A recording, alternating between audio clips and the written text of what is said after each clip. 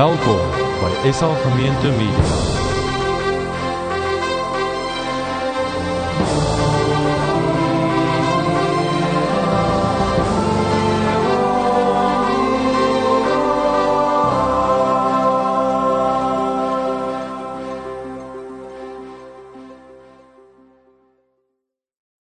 Van my kant af baie hartlik welkom aan elkeen van julle. Kan ek gou sien, wie sit hier wat verlede week ongelukkig nie hier was nie? Nie skaam wees nie, ek gaan nie jou laat uitbring. Ok, julle het op 'n manier dat julle klein bietjie vryspraak vanoggend. Ek wil nie glo nie, vryspraak omdat jy nie in die kerk was nie. Want ek het vir die ouens laasweek 'n geweldige opdrag gegee. Nou as jy nou nie jou hand opgesteek het nie, dan het jy verantwoordelikheid vanoggend. Ek sal nou terugkom na daai werk toe van julle. Ons is besig met 'n reeks, ons maak vanoggend vir hom klaar, Faith at Work. Ons het die eerste Sondag week 1 vir mekaar gesê, Faith at Work beteken aan die een kant my geloof by die werk, maar dit beteken ook my geloof aan te werke. God is die een wat geloof in mense werk. So jy kan getuig tot jy blou is, jy gaan nie mense verander nie. God verander mense. Tweede Sondag, tweede week het ons vir mekaar gesê dat my werk en eintlik alles wat ek doen is worship. So julle worship nie net nou hierdie 15 minute op 'n Sondagoggend voor erediens nie. Jy worship van 8 tot 5 elke dag. Jy het dit nie geweet nie, as jy dit uitgemis het, is 'n verrassing vir jou. Ons werk is worship. Verlede week het ons vir mekaar gesê dat deel van ons getuienis is die manier wat ons lewe. Magtige manier. Die manier wat ons mense hanteer, hoe ons moet luister. Om dan op 'n punt te kom en te sê, maar wat glo ek en hoekom glo ek? Geluister, die preke is op ons webblad, so jy kan gerus daarna gaan luister. Vanoggend moet ons vir mekaar sê, hoe gaan ons dit regkry? Hoe gaan ons dit regkry? Maar voor ons daarby kom, verlede week het ek vir die ouens gesê, die uitdaging vir die week is om werk toe te gaan en te gaan luister. Is daar iemand wat vir ons wil volunteer en sê, weet jy, ek het dit gaan doen en dit het gewerk? Wie van julle was nou weer laas week hier gewees? Kom ons draai 'n bietjie na mekaar toe. Dalk sit daar iemand in die groepie wat verlede week hier was en sê vir mekaar, wat het hierdie week in jou werk gebeur? Wie het met jou kom praat, vir wie het jy gehoor die eerste keer, vir wie het jy die eerste keer raak gesien, praat gou 'n bietjie, die van julle wat nou nie verlede weekie was nie. Ek dink die belangrike ding wat ons vir mekaar moet sê is, terwyl ek by my werk besig is vir 5 dae, 6 dae van die week, is ek besig om te getuig. Hoe lyk daai getuienis?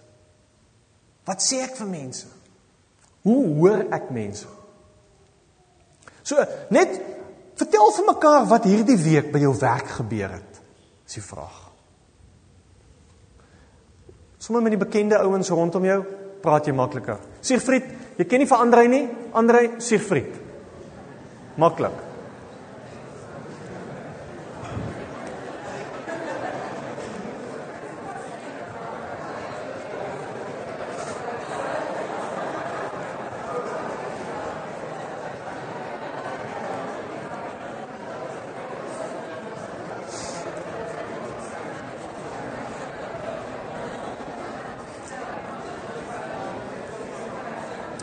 Right, is dit moontlik dat ons bietjie terugvoer kan kry? Enige iemand wat iets met ons wil deel, wat hierdie week by jou werk gebeur het? Julle het net in die kerk gepraat, so dis nie vreemd om 'n bietjie harder te praat voor die ander mense nie, so hoef jy daaroor bang te wees nie. Enige iemand? Jana?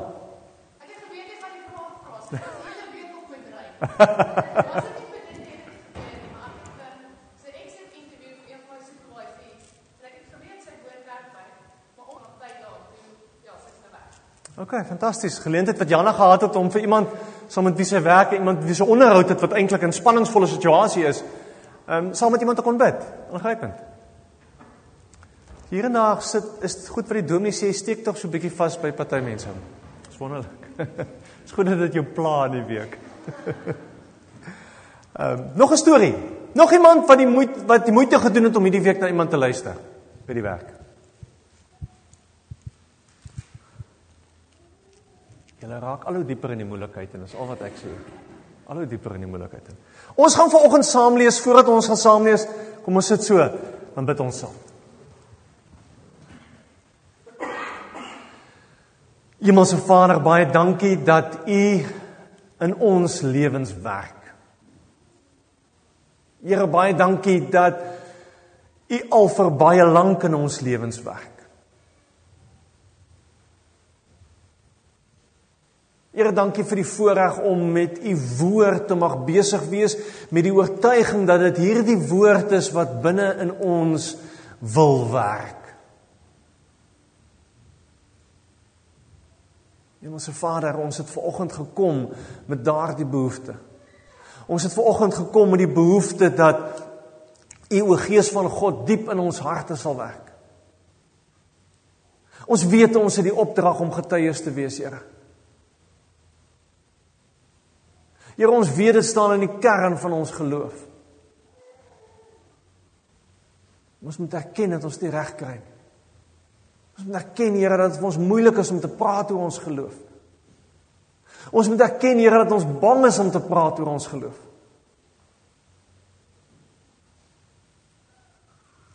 Here, as ons vanoggend hier sit en vanoggend kom,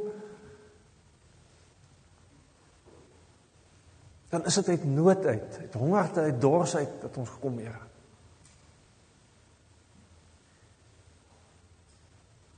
Dankie dat U woord lewe. Dankie dat die woord strome lewende waters in ons binneste wil laat invloei. En deur ons wil laat vloei na 'n dors en honger wêreld daar buite. Dankie vir elkeen wat hier is, wat gekom het vanoggend, Here. Dankie vir die moeite wat hulle gedoen het.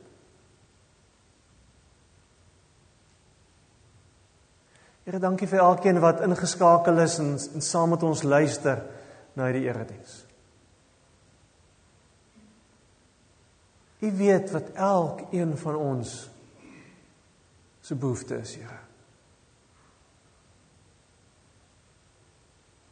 Wil U praat, wil U vir ons water gee. Ons sal luister. Amen.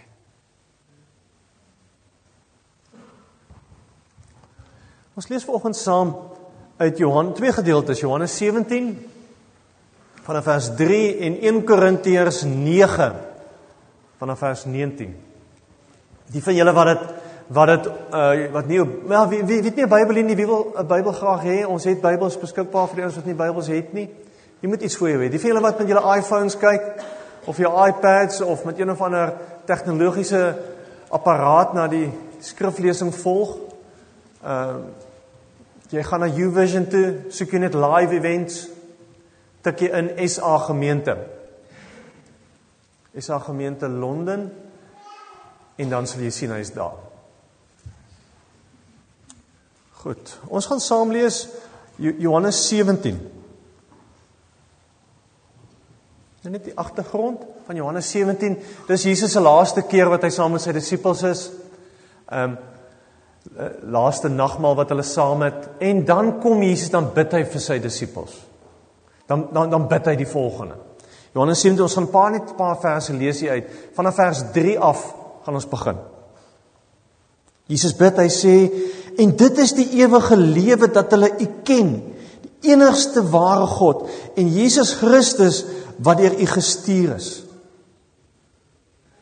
Ek wil net daar stop. Glo jy dat Jesus Christus jou verlosser en saligmaker is? Glo jy dit?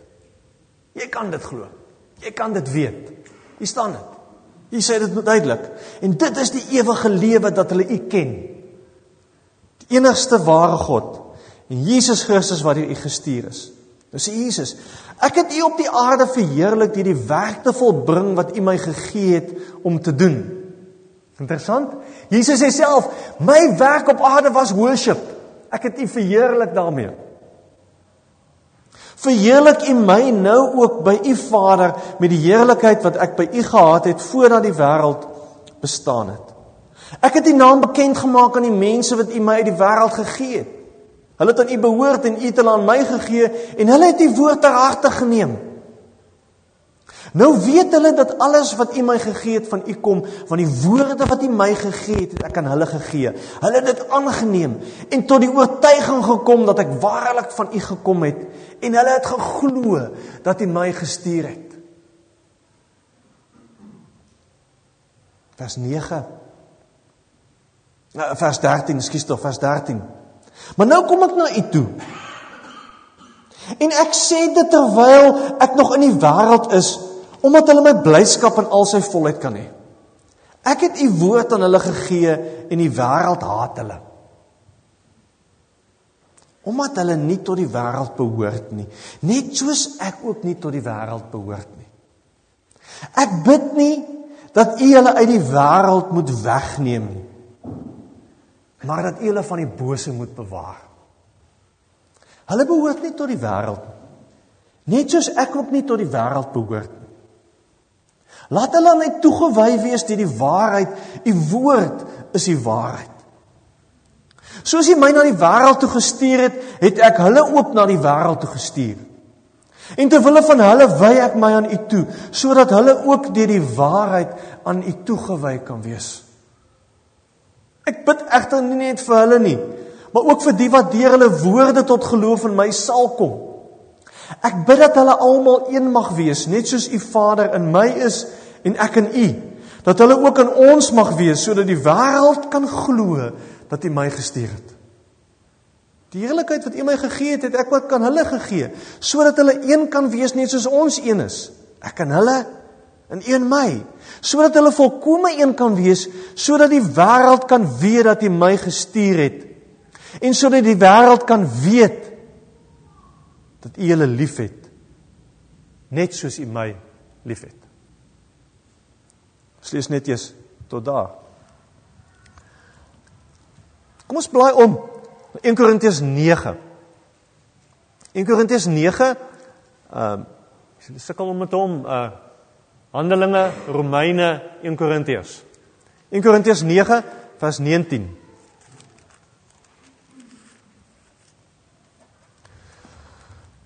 Paulus skryf aan die gemeente in Korinthe wat self sukkel om in 'n wêreld hulle geloof te leef. Hoewel ek vry is van niemand en van niemand afhanklik nie. Paulus sê, weet jy, ek's vry. Kan jy my hoor? Klank reg agter. Okay. Paulus sê, weet jy, ek's vry. Ek's heeltemal vry. Het ek my aan almal diensbaar gestel om soveel mense as moontlik vir Christus te wen. Vir die Jode het ek soos 'n Jood geword om Jode te wen. Hoewel ek self nie meer onder die wet is nie, het ek my vir die wat onder die wet staan, onder die wet gestel om hulle te wen. Hoewel ek nie sonder die wet van God is nie, maar onder die wet van Christus, het ek vir die wat sonder die wet is geword soos een sonder die wet om hulle te wen. Vir die swakkes het ek swak geword om swakkes te wen. Vir almal het ek alles geword om in elk geval sommige te red. Dit alles doen ek ter wille van die evangelie, sodat ek aan die vrug daarvan deel kan hê. Ek lees net tot sover. As ons vanoggend vir mekaar sê, hoe gaan ons dit, kom ek gee halwe tree terug. Wie van julle verstaan en weet nie, en het nog nooit gehoor nie, en het nog nooit die uitdaging gekry, dat ons uitgedaag word om te getuig nie. Wie het nog nooit gehoor of weet nie dat dit ons verantwoordelikheid is nie. Jy het nou kans om te sê, okay, julle almal weet dit. Right. So dit maak die gesprek hiervan af maklik. Want hoe gaan ons dit reg kry? Ons almal weet dit. Die meeste van ons wat hier sit gaan vir jou sê, ja, vir dominee, ek kry dit reg hier. Ek is bang vir die ouens by die werk, of ek weet nie wat om te sê nie. Ouens kom met argumente wat ek nie antwoorde voor het nie. Gigi, doe my, ek ken nie my ouers aan wie ek werk. Hoe gaan ons regkry? Ek dink hierdie gedeelte uit 1 Johannes wil vir ons 3 goed sê. En dis 3 goed wat ons al moet vashou as ons ergens wil maak hiermee. Die eerste een is, om te kan getuig, moet ek baie naby in die Here bly. Om te kan getuig, die tweede plek, moet ek baie naby in die wêreld bly. Om te kan getuig in die derde plek, moet ek baie naby, moet ons baie naby aan mekaar bly. Daai 3 goed. Eerste een. Ons moet baie naby aan die Here bly.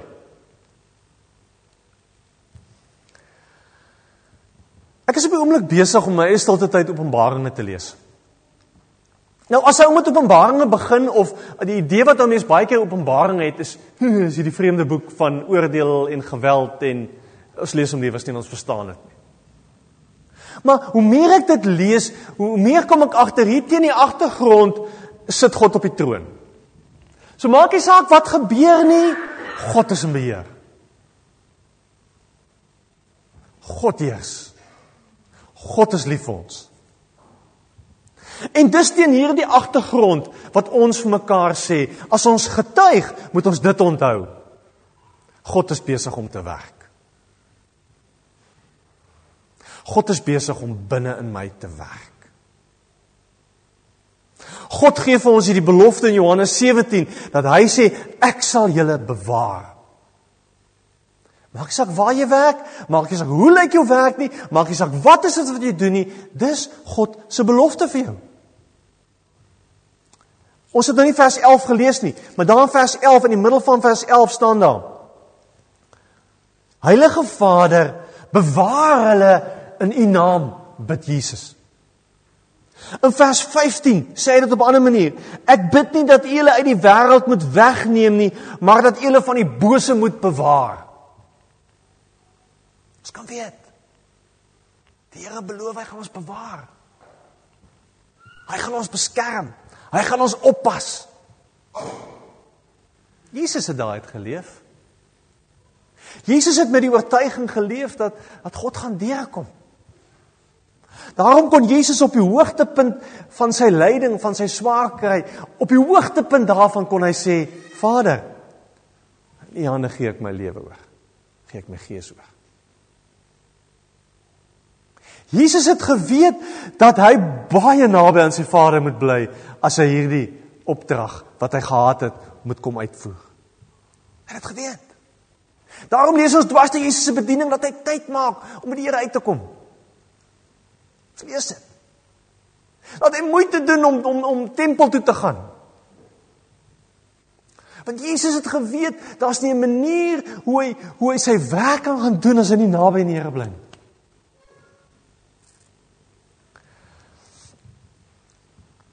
Weet jy wat? Ons kan vergeet van getuig.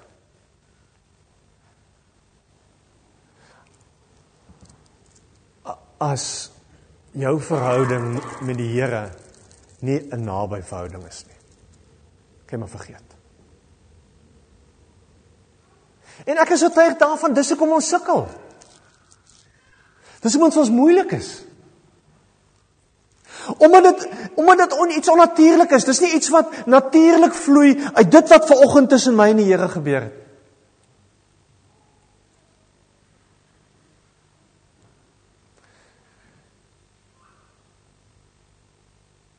As jou verhouding met die Here nie goed is nie, as jy nie in 'n verhouding met die Here staan wat 'n groeiende verhouding is nie, waaruit getuig jy?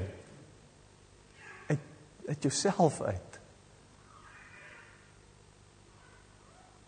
Ons moet naby aan die Here bly om te kan getuig. Om iets te kan hê om te sê.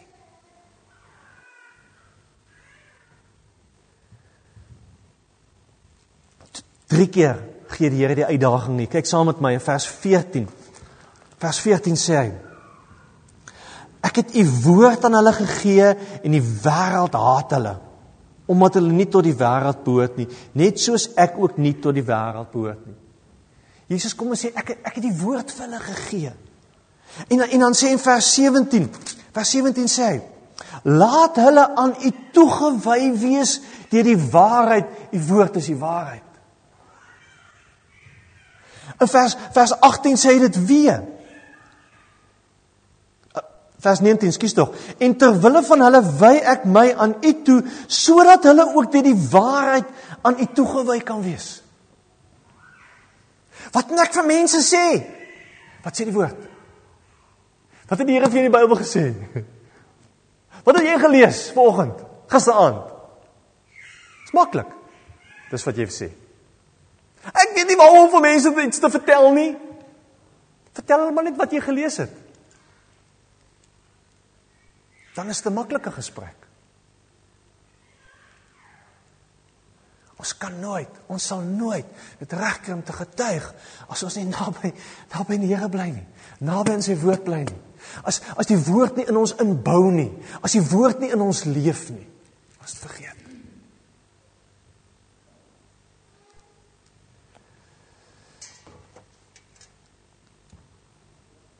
Ek het vanoggend spesiaal hierdie kraletjie saamgebring.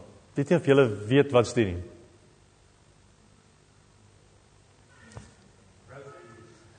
Rosary beads. Rosary beads is Katolieke gebruik kruisie aan. Ek het hierdie ene nog in die Vatikaan gekoop. Kruisie aan met kraletjies. En die gebruik in die Katolieke kerk is dat jy koppel mense aan die kraletjies. En soos jy jou kraletjies die hele dag saam met jou hou, voel jy hom en jy bid vir die mense. Wie se naam dit is. So die hele tyd deur die loop van die dag loop, dit is veronderstelling gewees. Loop jy en bid en dink jy aan mense. Want op een of ander manier het die ou kerkvaders geweet, mense het hulp nodig om te onthou. Mense het iets nodig om hulle heeldag te herinner. Hey, die Here is by jou. Die Here is by jou. As jy jou hand in jou sak steek, o ja, bid, die Here is by jou. Draai jou kruise. Trek dit in jou sak. Op een of ander manier moet jy herinner word daaraan dat die Here die hele tyd by jou is. Want as jy nie daai naby doelbewuste verhouding met die Here gaan oppas nie,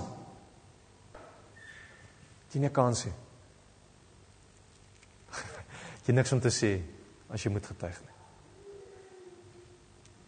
Bly naby aan die Here. Ek lees 'n ding wat Rob Bell skryf. Hy sê all that matters is how you respond to Jesus. Al wat saak maak.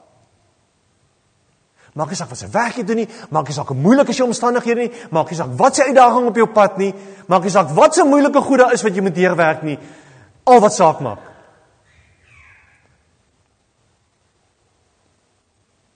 Is jou reaksie op Jesus, al wat saak maak. Want weet julle, dit maak ons anders. Johannes skryf en sê, hulle is nie in die wêreld nie. Hulle behoort nie tot die wêreld nie. Hulle is anders. Met ander woorde, die implikasie is daarvan, ons moet op 'n ander manier werk. Ons moet op 'n ander manier na mense kyk in die werk. Ons moet op 'n ander manier ons besigheid bedryf. Ons moet op 'n ander manier bid. Ons moet op 'n ander manier partytjie hou. Ons moet op 'n ander manier sake transaksies aangaan. Ons moet op 'n ander manier die kinders in ons klas hanteer. As ons sê ons is uniek. Bly naby aan die Here. Tweede ding wat belangrik is om te bly getuig is, bly naby in die wêreld. Dit is so maklik dat ons as gelowiges op 'n punt kom en sê, die wêreld is 'n slegte plek, jong. Dit is 'n bose plek hierdie. Hulle vertel van in die 5de eeu na Christus was daar 'n klompie Christene wat dieselfde worsteling gehad het. Wat op 'n kolf mekaar gesê het, maar op 'n of ander manier moet ons wegkom van hierdie bose wêreld af. Toe bou hulle vir hulle boomhuise, so 10 meter van die grond af. Julle wil iets bo in die bome. Want die wêreld is boos en solank ons net kan wegkom uit die bose wêreld uit, dan is ons fyn. Ongelukkig het hulle nie rekening daarmee gehou nie dat boosheid ook lere kan klim. Trappe kan opgaan boontoe nie. Want boosheid is nie in die wêreld nie, boosheid is in mense. boosheid is hier. Want dit sit in ons harte vas.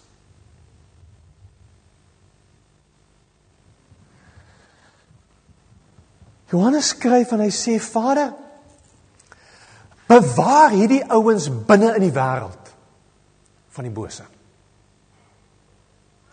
Dit was nog nooit die bedoeling dat kerk eenkant weggeskuif moet word en ergens in 'n hokkie alleen bedryf moet word, los van die wêreld. Nog nooit die bedoeling gewees nie. Op een of ander manier het ons dit reg gekry om die spanning op te bou.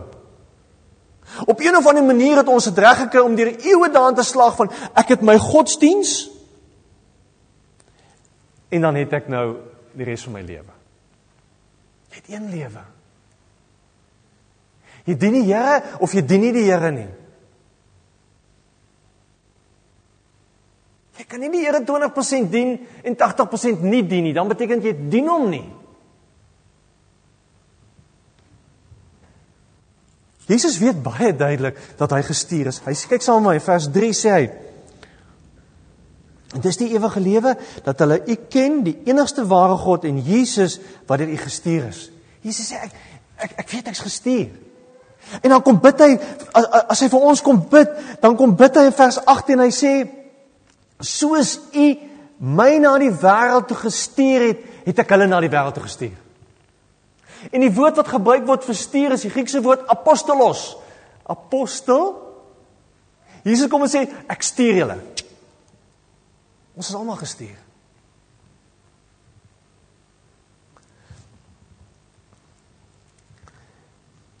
Paulus, daarom skryf Paulus as hy oor die goed skryf en sê, ek besef ek is gestuur. Ek besef ek is gestuur na mense wat anders is as ek. Mense wat die wet onderhou en mense wat nie die wet onderhou nie. Mense wat afgodsvleis eet en nie afgodsvleis eet. En op een of ander manier kom Paulus en skryf Paulus, weet jy die manier hoe ek hierdie opdrag van my gaan uitvoer as ek gaan word? Soos die mense na wie u te my stuur. En op 'n vreemde manier het die wêreld dit op 'n mooi dit uitdrukking gegee daaraan. Verpleegsters het sekere uniforms, bankers het sekere klere drag, ouens wat onderwys gee trek op 'n manier aan. Ja, ons is klaar besig, ons is klaar geword. Ja, nie al my ouens trek almal op dieselfde manier aan. So, dis baie maklik uiterlik om te sê, maar ek is klaar soos die ouens rondom my, daar's dieselfde.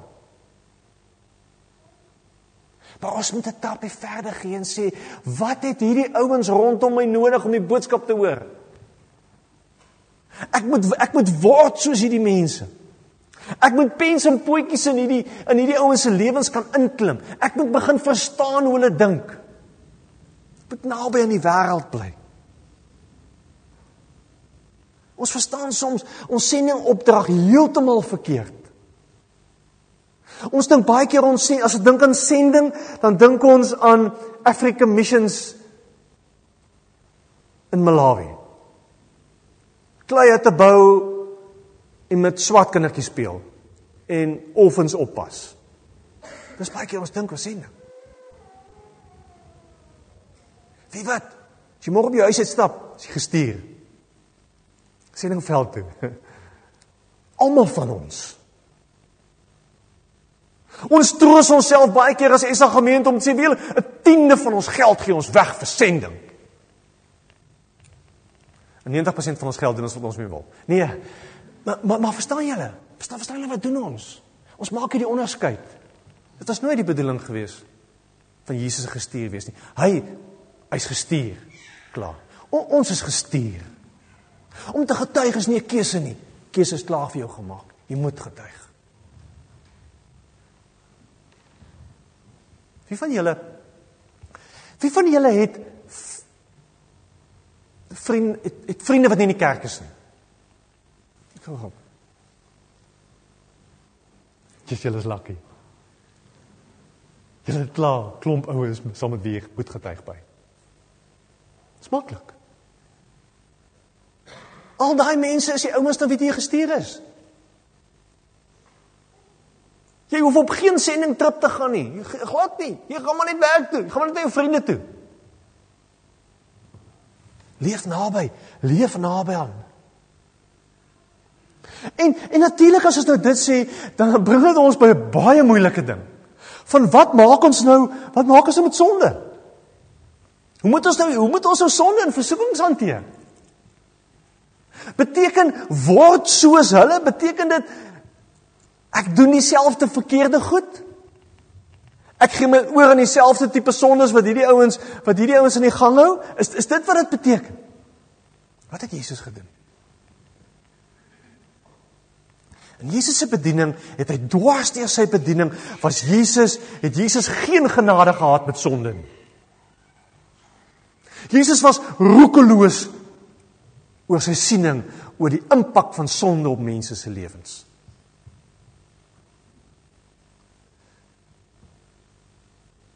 Niks vernietig jou getuienis so sonde wat jy in jou lewe toelaat nie.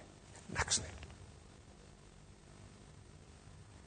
Jy kan dit maar weet. Niks maak jou meer anders as jou gehoorsaamheid aan Jesus Christus nie. As jou gehoorsaamheid aan die Bybel nie. Niks nie.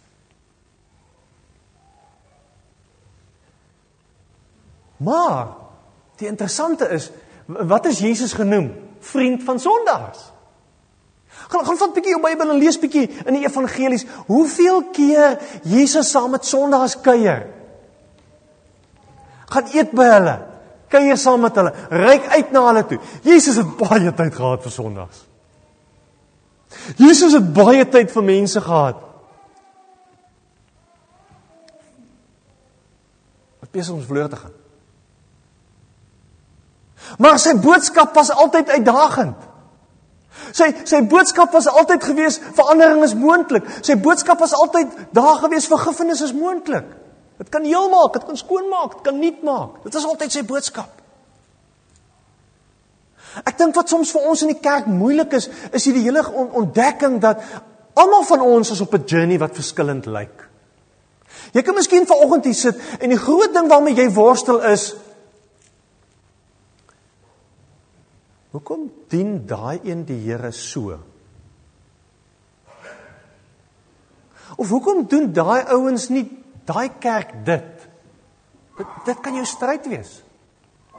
En dan is dit moontlik dat jy vanoggend hier sit en die ding wat in jou kop is, ja, hoe gaan ek dit regkry om meer gehoorsaam te wees aan die Here? Verstaan julle? Elkeen is op 'n ander journey.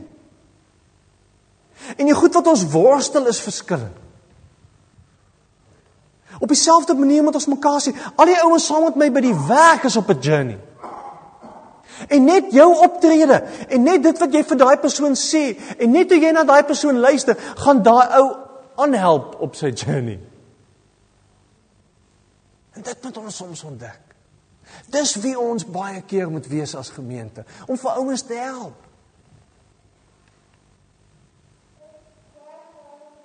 Moeilike gesprek hierdie week gehad met iemand by ons in die gemeente wat in 'n besigheidsopset deur Christene benadeel is. Hoe moet hy optree? Jy sit ook in die kerk. Wat moet hy doen? Moet hy uit die kerk uit gaan? Moet ons vir daai ou vra om uit die kerk uit te gaan? Sê, dis moeilike goedie. Tot ons die ontdekking maak, almal van ons wat hier sit, sondaars. Almal van ons. Almal van ons wat hier sit, het foute. Hanteer situasies verkeerd. Maak mense seer. Slip op met ons besigheid.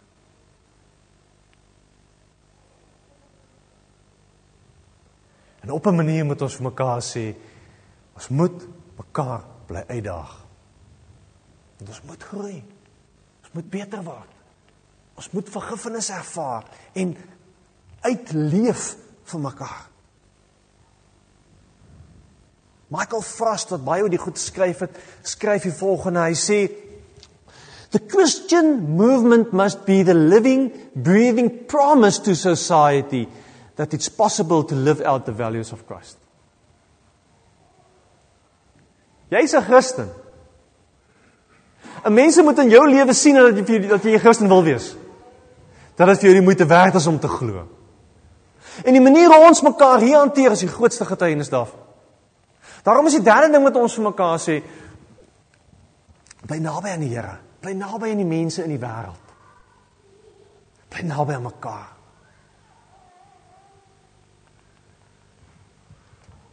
Hoe gaan 'n wêreld glo? Wat sê Jesus, hoe gaan 'n wêreld glo? Hy sê twee goed. Lees saam met my Johannes 17, vers 21. Johannes 17 vers 21 sê Jesus, ek bid dat hulle almal een mag wees, net soos u Vader in my is en ek in u, dat hulle ook in ons mag wees, sodat die wêreld kan glo dat hy my gestuur het. Wow. Dis hoe ons mekaar hanteer, wat mense buite die wêreld oortuig daarvan om te glo of nie te glo nie. Sjoe. Ek weet van baie mense wat gesê het, as Christene mekaar so hanteer, stel ek nie belang om 'n Christen te word nie. As kerkmense dit aan mekaar doen, ek's uit. Hy sê dit tweede keer sê, vers 23. Hy gaan sê, ek in hulle en u in my, sodat hulle volkome een kan wees, sodat die wêreld kan weet dat u my gestuur het, en hulle lief het, net soos u my lief het. Hoe gaan die wêreld daar buite weet dat God hulle lief het? Hoe gaan hulle dit weet? In die manier wat ons mekaar lief het. Dis hoe hulle gaan weet. En weet jy wat, ons kry dit reg nie. Ons kry dit by geleentheid reg. Ons sukkel om mekaar lief te hê hier in hierdie gebou. Hier ons samekoms van klompie gelowiges. Ons sukkel dit om reg te kry mekaar te vergewe. Ons loop hier met grudges rond, kwade gevoelens. Waarvan wil ons mense oortuig in 'n wêreld? Om soos ons te word? Kan nie. Ons kan nie met daai boodskap gaan nie.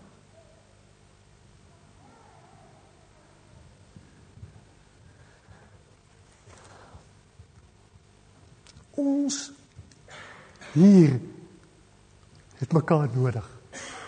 Philip Yancey skryf een keer, hy sê, I would rather be with someone who is real than someone who is good. In die algemeen sê ons van gelowiges, van kerkmense, hulle is goeie mense. Dis ons reg. Dis die punt. Ek dink ons het almal sondagsgesiggies wat ons aansit. Gelukkig het ons al hier oor die ding gekry van sondagklere. Ons is al 'n paar tree aan daarvan gelukkig. Al af jou sondagmaskertjie. Word eg. Word reëel. Hou op voorgee.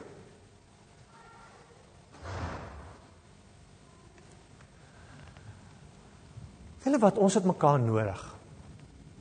Om in 'n wêreld te kan leef, het jy nodig om terug te kom na 'n plek toe waar daar ander mense is waar jy weet jy liefgehê word, wat jou ondersteun, wat vir jou gaan bid, wat jou gaan uitdaag, wat jou gaan reghelp. Ons kan nie op ons eie dit doen nie. Jy kan nie op jou eie gaan getuig nie. Een van die grootste, beste getuienisse van die vroeë kerk is die manier wat hulle mekaar hanteer het. Gaan lees Handelinge 2. Dis die manier hoe gelowiges omgegee het vir mekaar. Weet wat? Dan gaan jou hantering van versoekings ook makliker word. Want jy's nie alleen meer met die stryd besig. Jy het mense wat jou help. Mense wat jou ondersteun. Dan word ons hantering van swaar en lyding makliker, want jy's nie alleen nie. Dis hoekom selfgroepe in hierdie gemeente ongelooflik belangrik gaan bly. Dis hoekom ons julle amper elke Sondag in uitdaag om deel te raak van 'n selgroep, want jy kan nie op jou eie nie. Iewers op 'n punt in jou lewe gaan jy mense nodig hê om te help, ondersteun, support, vir jou te bid. Wat verstaan wat in jou lewe aangaan, wat weet waar is jy op hierdie journey. Maar net alleen probeer. Verstaan julle hoekom 'n Sondag belangrik? Want is hier waar ons by mekaar kom, en hier waar ons agterkom, hier's ouens rondom my wat met dieselfde honger gekom het as ek. Klompie van ons leiers was die naweek op 'n Global Leadership Summit. En een van die sprekers waarna ons Vrydag geluister het, was Condoleezza Rice. Sy was National Security Advisor vir een van die presidente van Amerika. In 'n onderhoud vra Bill Hybels vir haar die interessante ding van, hy weet sy's 'n gelowige, but why do you go to church? Sy sê, baie interessant, sy sê, dink so 'n bietjie, sy sê, daar's 4 redes hoekom ek kerk toe gaan. Ek het nodig om ergens te kan stil word. So ek hou daarvan om bietjie vroeër in die kerk te wees, net om te sit, stil te word. Jy kan nie hier instorm by die 3de song van worship en stil raak nie. Is jammer. Is jammer. Ons het nodig, sy sê sy het nodig om stil te raak. Tweede ding wat sy sê, is sy het nodig om in 'n kerk te sit waar sy uitgedaag word met die woord, dat sy dink oor die goed in die week en dat dit haar challenge met iets wat nuut en anders is. Derde ding wat sy sê is, sy is gek oor musiek. Sy is self 'n konsertpianis en ek het nie geweet nie. En sy is gek oor goeie musiek en sy is gek oor worship. Vierde ding wat sy sê, National Security Advisor, vir die president van Amerika, sy sê, want dis wel lekker om saam met ander gelowiges te wees. Mense nodig. As dit die enigste rede kom jy vanoggend gekom het, great. Ons het mekaar nodig. Kan nie op jou eie nie. Nie omdat ons volmaak is nie. Nie omdat ons die regte antwoorde het nie.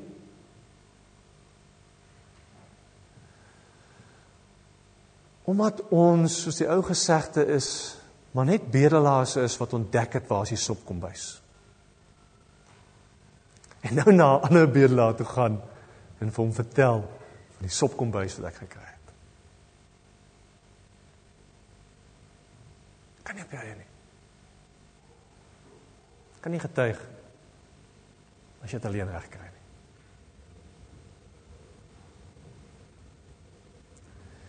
En julle, as ons oor hierdie goed lees en praat en dink,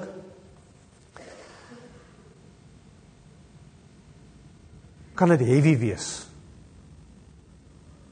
Gaan weer terug na jou Bybel toe. Ons het iets misgelees. Vers 13. Johannes 17, vers 13. Maak op julle Bybels, julle moet dit lees. Johannes 17, vers 13. Daar staan, Jesus sê, maar nou kom ek na u toe, en ek sê dit, terwyl ek nog in die wêreld is, sodat hulle my blydskap in al sy volheid kan hê. Wow. Alles wat Jesus kom sê, oor getuig wees, oor gestuur wees, oor leef in die wêreld, oor bewaar van bose, oor gee vir mekaar om, is waarvoor? Sodat julle my blydskap in volkome kan hê. Sodat jy opgewonde kan raak, sodat jy kan bly raak. Ek weet nie hoeveel van julle loop op 'n Sondag hier uit met 'n lied in die hart nie. Ek weet nie vir wie van julle is kerk wees en kerk toe kom 'n swaar neerdrukkende ervaring nie. Ek onthou as kind was dit baie keer.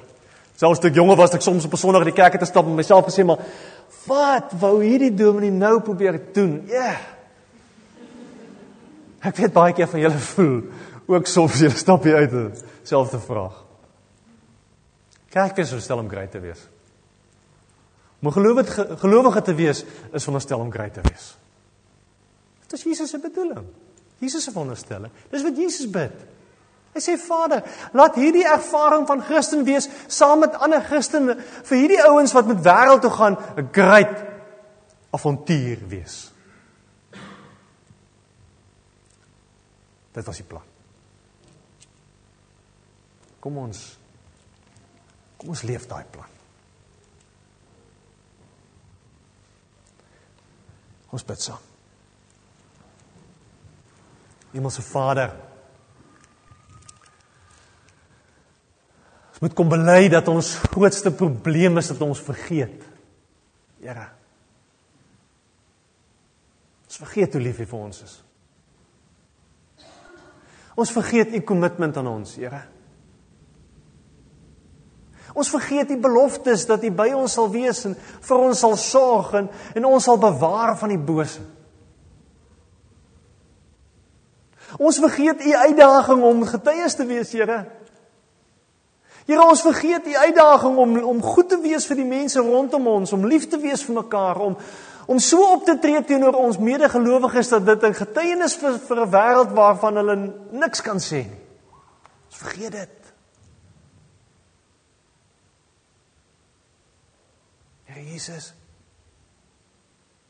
dankie vir kerk. Dankie vir elkeen wat ver oggend hier sit. Maak nie saak op watter pad hulle is nie. Maar met hulle hier wees, dat hulle kom sê, ek wil deel wees van hierdie klomp gelowiges, met hulle foute en tekortkominge, maar ook met hulle soeke vir U, met hulle honger na U woord. Here het ons vir mekaar gegee in 'n vreemde Engelse omgewing. Help ons vir mekaar goed te wees, lief te wees, om te gee, mekaar te vertrou, mekaar te vergewe. Here, môre stap ons uit in 'n wêreld in.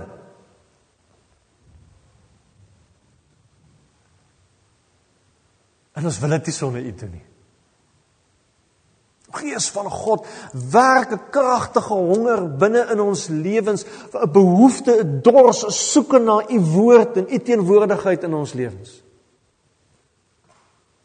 Here, gee vir ons 'n onrustigheid in ons siel wat net gevoed gaan word deur die woord.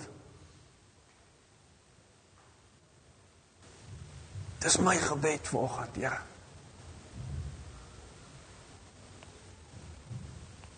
U ken die gat in elkeen van ons se lewens. U weet waarmee ons dit probeer volmaak. En eintlik, Here, soek ons maar net vir U. Soek ons maar net vir U.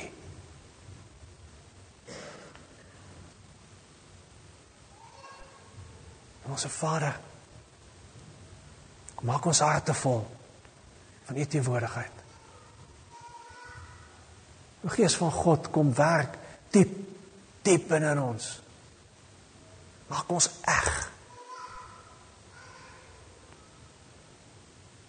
Sodat ons getuienis in 'n wêreld eenvoudige uitvloeisel is van wat U binne in ons mee besig is.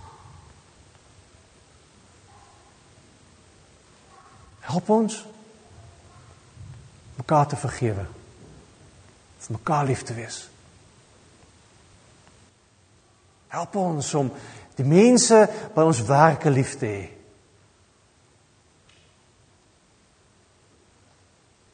Ons bid dit in Jesus naam. Amen.